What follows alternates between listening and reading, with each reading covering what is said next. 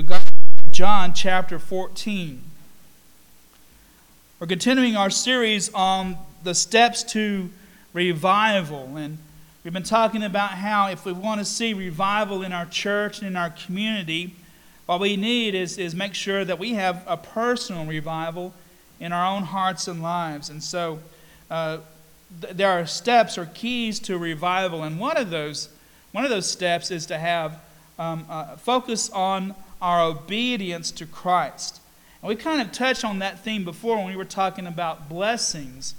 God wants to bless His people, and He wants to give us blessings, the blessings that come from the atonement of Jesus Christ, the blessings that come from His communion with us, blessings that are even material blessings that we need. But in order to have those blessings, we must obey God and come into obedience with Him. And I think it's the same here. Obedience and faith are the two things that are key to the Christian life. And if we want to see revival, we've got to come into a more radical obedience to Christ. Beginning at verse 15 of chapter 14. John 14:15, it says this: "If you love me, you will keep my commandments. And I will ask the Father, and He will give you another helper to be with you forever, even the Spirit of truth, whom the world cannot receive, because it neither sees Him nor knows Him. You know Him, for He dwells with you and will be in you. I will not leave you as orphans, I will come to you. Yet a little while, and the world will see me no more, but you will see me. Because I live, you also will live. In that day you will know that I am in my Father, and you in me, and I in you. Whoever has my commandments and keeps them, he it is who loves me.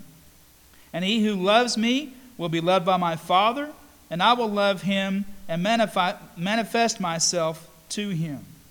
Judas, not Iscariot, said to him, "Lord, how is it that you will manifest yourself to us and not to the world?"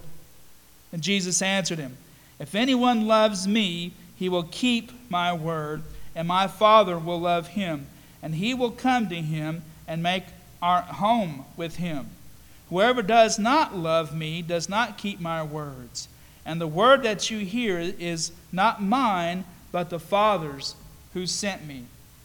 Let's pray. Lord, we just ask, God, that you would add a blessing to the reading and to the hearing of your word. Father, let it go forth and not return void. And it's in your name I pray. Amen. We don't like the term obedience a lot of times because it goes against our nature. It goes against this idea of our independence. From the time that we're 2 years old and we begin asserting ourselves and telling mom and dad no, we're trying to learn about our personhood.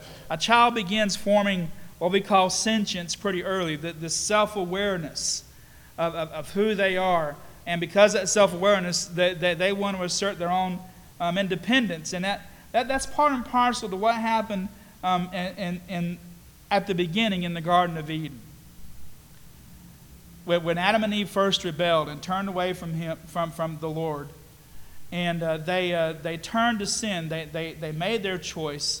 That led to corruption of the whole world, and every person in the human race that's ever been born since then has this corruption of rebellion in their hearts and lives, and it's there, and it asserts itself even early. I hate it when I see parents laughing at their kids because of their rebellion, and not realizing that it's not just cute. Later on in life, that's going to cause problems. And I understand laughing at kids who disobey and talk back and those kinds of things, because it does seem kind of cute for them to be doing this, to try to assert their own will over their parents. But parents who don't quickly squash that and quickly put their children back in line are going to be in for a hard life when they get older. And kids have to learn obedience when they're young, and parents have to teach them obedience. I've never been a parent. I've only observed what my parents did, and when we got out of line, we got in trouble. And I can tell you this, there was none of this wait till your father gets home deal. When my sister and I got into fights, Mom made sure that she corrected us, and then we might still when Dad gets home, he might take care of us again. Wasn't none of this wait until he gets home to take care of you. I mean, my goodness. I'll be honest.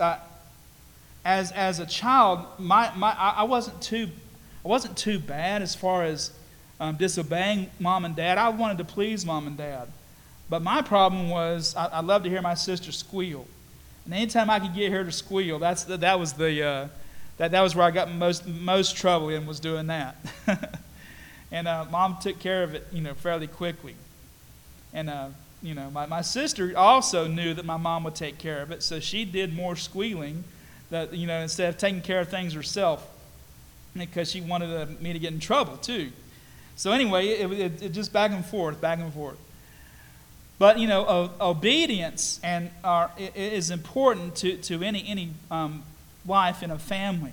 Obedience to your parents, because most of the time, when a parent gives a rule or they give a command, it's for your protection. There's a lot of things. Don't touch that stove. Don't touch the hot things. Don't step out of these lines, because if you do, you're going to get injured. Then there's also the moral commands of what's right and what's wrong. Don't take your sister's things. Don't take money out of my purse. Don't steal things take things that aren't yours. Don't steal stuff. We're in the store. You can't grab stuff off the shelf. You got to make sure it stays there. We have to pay for it if we're going to. All those things that we've learned through our families that about right and wrong, that they come from obeying our parents, and parents pass on those values, and they make us really know that we're part of a family. One of the ways that a person who gets adopted, into a family, one of the ways that they know they're part of the family is because that family has structure and it has rules, and a parent who has adopted a child, shows love for that child, and that's how the child knows that, hey, I can return my love by listening to them and doing what they say, because now I'm part of this family, now I'm part of this structure. I'm not just off on my own, or in whatever home I happen to grow up in, or in social services system, which, by the way, is a very sad system to be a part of, from what I hear. But those who get chosen for adoption, one of the ways that they know they're part of the family is, hey, we got structure, we got house rules, and I'm giving these rules because my parent loves me. We learn that instantly, and it's the same way with God. And all these things, really, I would say, ultimately have their root in God and what He's revealed to us in His Word, and what He has revealed to us in both nature and in His personal Word. God is showing that, hey, there is a right and a wrong, and you must come into obedience to this, and that this moral right and wrong, that this way that you are to obey is what's right and what's going to give you a happy life. Even in the midst of sorrow and suffering, when you come into obedience of God's Word, you're going to be led into a happy life. Things are going to go better for you. Things are going to go well for you. That ties back into blessing, what we talked about a few weeks ago. But if we want to see a revival in our hearts and lives, we need to become radically obedient to God. We need to become radically obedient to God and His Word. And Jesus makes it clear here. If you love me, keep my commandments. If you love me, keep my commandments. Now think about all that Jesus did when he was here on earth. Think about all the wonderful things that Jesus showed His people, and especially these apostles and disciples who belonged to Him. Jesus went about teaching about God's love, and that He also taught about God's righteousness, but He went around teaching about God's love and how God was was going to show mercy to his people. And not only this mercy and forgiveness of sins, but also in the miracles that Jesus did, he showed God's love and mercy to those who were the crippled, the blind, the dumb, those who were mute, in other words. Jesus went about healing them, those who had the diseases, especially leprosy. Jesus went around showing his love to people, and then especially he displayed his love to his disciples by serving them. Jesus lowered himself to a servant to show how far he was willing to go for those who loved and followed him. Jesus showed his love in all that he said and did. He displayed love to them. But the greatest way that he showed his love, he showed love to the Father by surrendering fully to the Father's will. And that even in fully surrendering to the Father's will, Jesus was co-equal, co-eternal, had all the same power as God. He had the same status as God because of the Trinity. Jesus was part and parcel to the 3 in 1. But when he came to earth, he surrendered all that to the Father's will out of his love for his Father, for one, but also out of his love for the whole world. Jesus displayed obedience because he was motivated by his love. And as Paul said, he was even obedient unto death, even death on a cross. His obedience was radical. He took up a literal cross, an instrument of torture and of execution, and was nailed to that cross in order to die as a sin sacrifice. We talked about this a few weeks ago when we talked about the cross. All those men who laid their hands on Jesus, who grabbed him, who struck him in the face, who beat him with whips and put a crown of thorns on his head, it was as if they were like the Old Testament sinners who laid their hands on a sacrifice to pass their sins onto that sacrifice. The problem is that they were unwitting, that they didn't know, that they thought that they were killing someone who was a blasphemer. But the irony of it all was that they were laying their hands on the holy sacrifice and passing their sins onto him, and then he suffered and died for those sins in obedience, radical obedience to his Father, but also in radical love for the world. And he had to do this in order for the curse of sin and death to be utterly broken. He had to do it. But he did it out of his love for his Father, surrendering to his will, and he did it out of his love for humanity. And so love and obedience are forever connected in Christ. If we love Jesus for what he has done for us in suffering and dying for our sins in order to undo our condemnation, if we say we love him because of that, then we owe him our allegiance, we owe him our obedience. And Jesus says this as a reminder. He can't force people to obey him. But he says this as a reminder. If you say that you love me, then you need to keep my commandments. And why is it? Because we need reminders of that constantly. But I would argue that because of what Christ has done and because we have accepted our sacrifice, what he has enabled us to do is to love him. He has changed the motivations of our hearts. Remember, the original motivation after the original sin, the motivation became rebellion. Our tendency is to rebel against God and his word. Our tendency is to disobey him and turn to our own devices. Our tendency is to follow our own will and way.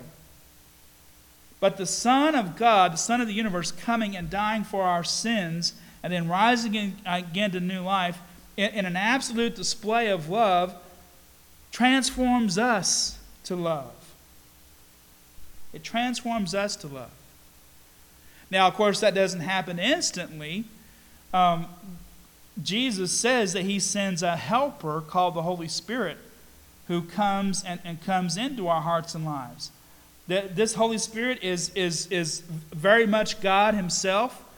This Holy Spirit that Jesus is sending them, he said, I'm sending you another helper, is someone to encourage them, not just to give them comfort. Some translators will say comforter, but someone who comes in and intercedes for us, comes alongside of us, reminds us of who God is, and reminds us of the words of Jesus Christ, reminds us of the truth, and transforms us to where, not only are we obeying him out of fear, but because we love him. It's just like, in families, if we say we love our parents, even though our heart's desire sometimes is to go our own way and not listen to mom and dad, if we say that we love our parents, we're going to obey them because we know that they love us. And what they're doing is for our good. Same idea. Those who are part of God's family, this is why God uses family language. Father, Son, Holy Spirit, that's family language. The family of God, that's family language. Brothers and sisters, Jesus called his disciples. All of that's family language. If we're part of this loving family that God is establishing on earth, then we must obey him as a child does his father. But God doesn't leave us alone, of course, to do that. The Holy Spirit is with us to guide us and help us into that. He says the Holy Spirit will come and he will be in you, and he will be with you. The Holy Spirit is God's gift to us through the Son, Jesus Christ, after Jesus secured redemption for us and cleansed us of our sinfulness. The Spirit comes and takes up residence within us, which is the very presence of God. And the Spirit, because of that close communion, helps us to know that God loves us and we love God. And if we say that we love God and we say we love Jesus Christ, then we know that we have the promise of God's helper, the Holy Spirit, within us. And that shows our close communion with God. All through the Old Testament, there was this separation between God and man. Yes, God showed up at certain times and places. God showed up on Mount Sinai. God showed up in the temple or in the tabernacle as it traveled through the wilderness. God showed up in the temple. But there was still this separation. You as a worshiper could not go into the holy place. Only the priest could go in. And then even the priest could not go into the Holy of Holies. Only the chief priest could go in once a year on the Day of Atonement to offer sacrifice for all the sins of the people. And God rested on what's called the mercy seat, the cover of that ark. But there was always a separation. Even when Moses was there on the mountain, only Moses could go up on the mountain. Anything else that came across the line that God drew in the sand, so to speak, around that mountain would die instantly. Only Moses could go up. So there was always this separation between God and man. And there were times even when the Holy Spirit would come upon certain people, especially the prophets, to give them God's messages for the people. But when Pentecost came, after Jesus Christ suffered and died for our sins, the Holy Spirit came upon all those who believed. And God's presence was poured out upon them. And Jesus is the one that opened that door, so to speak, to God's presence. Removed the barrier because of the atonement that he gave. And then he sent his Holy Spirit to us to commune with us, to help us to know that God loves us, and to help us love him in return. All of this is connected. If you love me, keep my commandments, and I will send you another helper.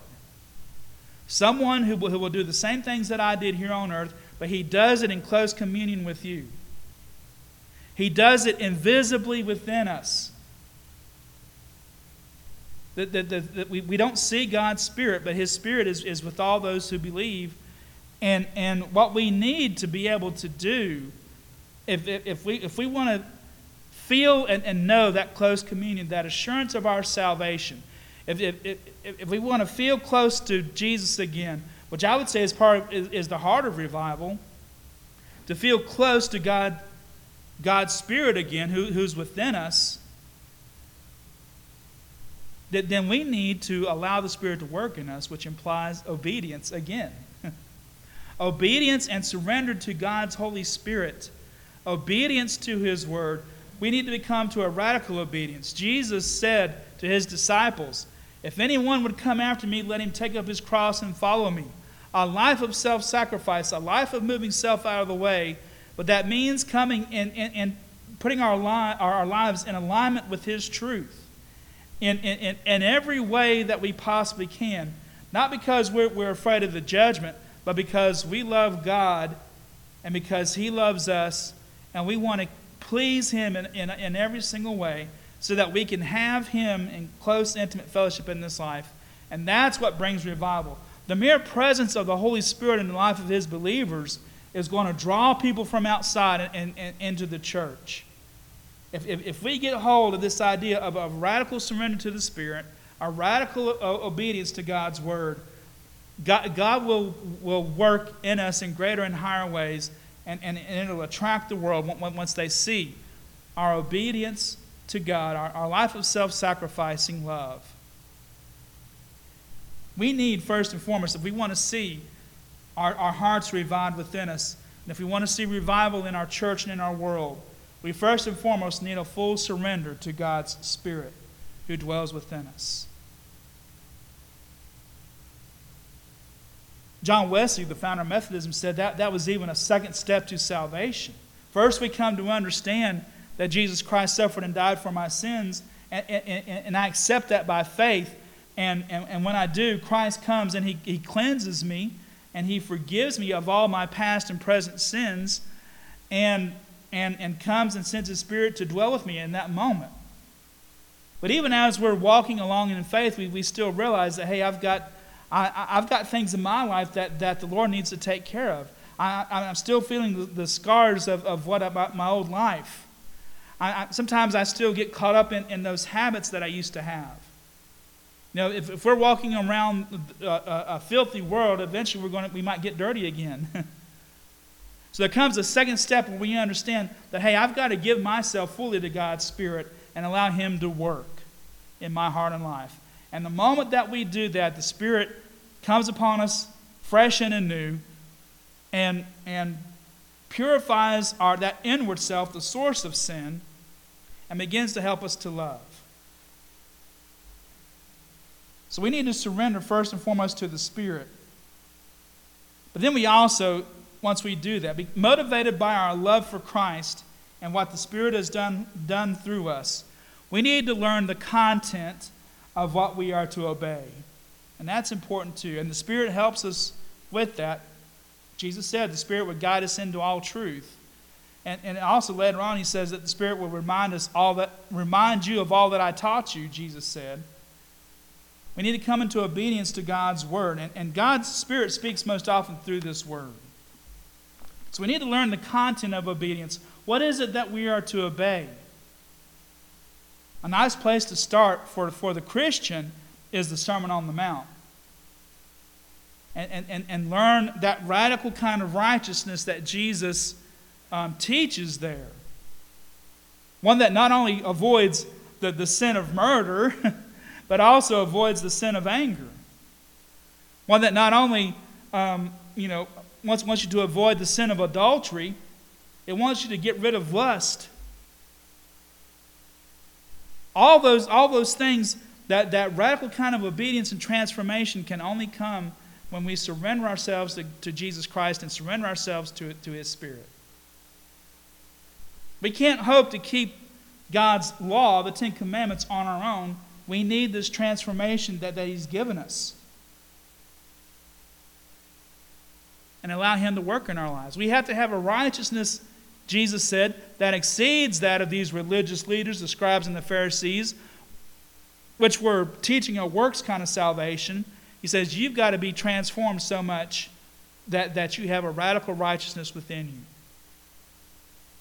But if we want to learn the content of what we are to obey, the Sermon on the Mount is a great place. The Ten Commandments are a great place.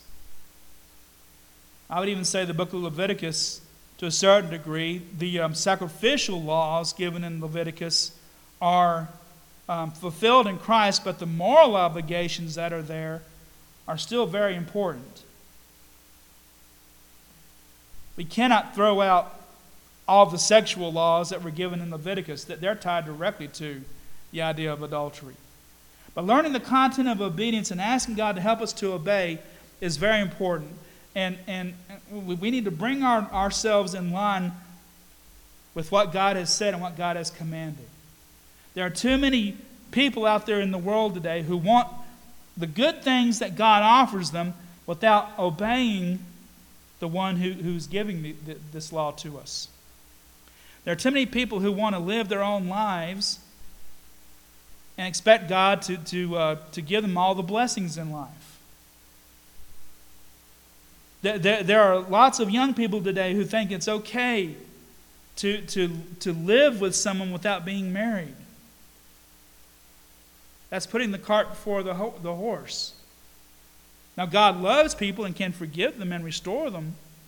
His invitation is not just for condemnation. His invitation is to find out about God's love and blessings. If we want His love and blessings in our life, we want His blessings on our future marriage, we need to obey Him and listen to Him and follow what His Word has said. If we want to have true happiness in this life, true happiness is in self-giving love. Giving of our time and talent and treasure to the work of God. However it is, I try not to get into percentages. I know that in the Old Testament it uses the word tithe, and that means 10%. And that's fine if you want to follow that as a principle. But if we're locked into that's what I call legalism. The New Testament idea is to give as a cheerful giver. Whatever you can give. And you have to decide that between you and the Lord. But that kind of radical obedience, I want to bring my life in line. I want to hold captive every thought, the Bible tells us. I want to just listen to God and follow His will and way. And if you'll come into this radical kind of obedience, God will show you greater and higher joys in life. God will come upon you and bless you with blessings you can't begin to contain. I'm not just talking about physical, material world blessings. I'm talking about the blessings and enjoyment of a relationship with the Holy One of the universe who pours out His love to you. It's sort of like, Jesus talked about the prodigal son. The prodigal son left everything to go live for his own self and lost it all. He lost all that blessing. But he rejected his father. When he came back, the Lord forgave him and restored him. Too many people are living in a prodigal way of life, away from God, away from His blessings, away from full obedience to Him.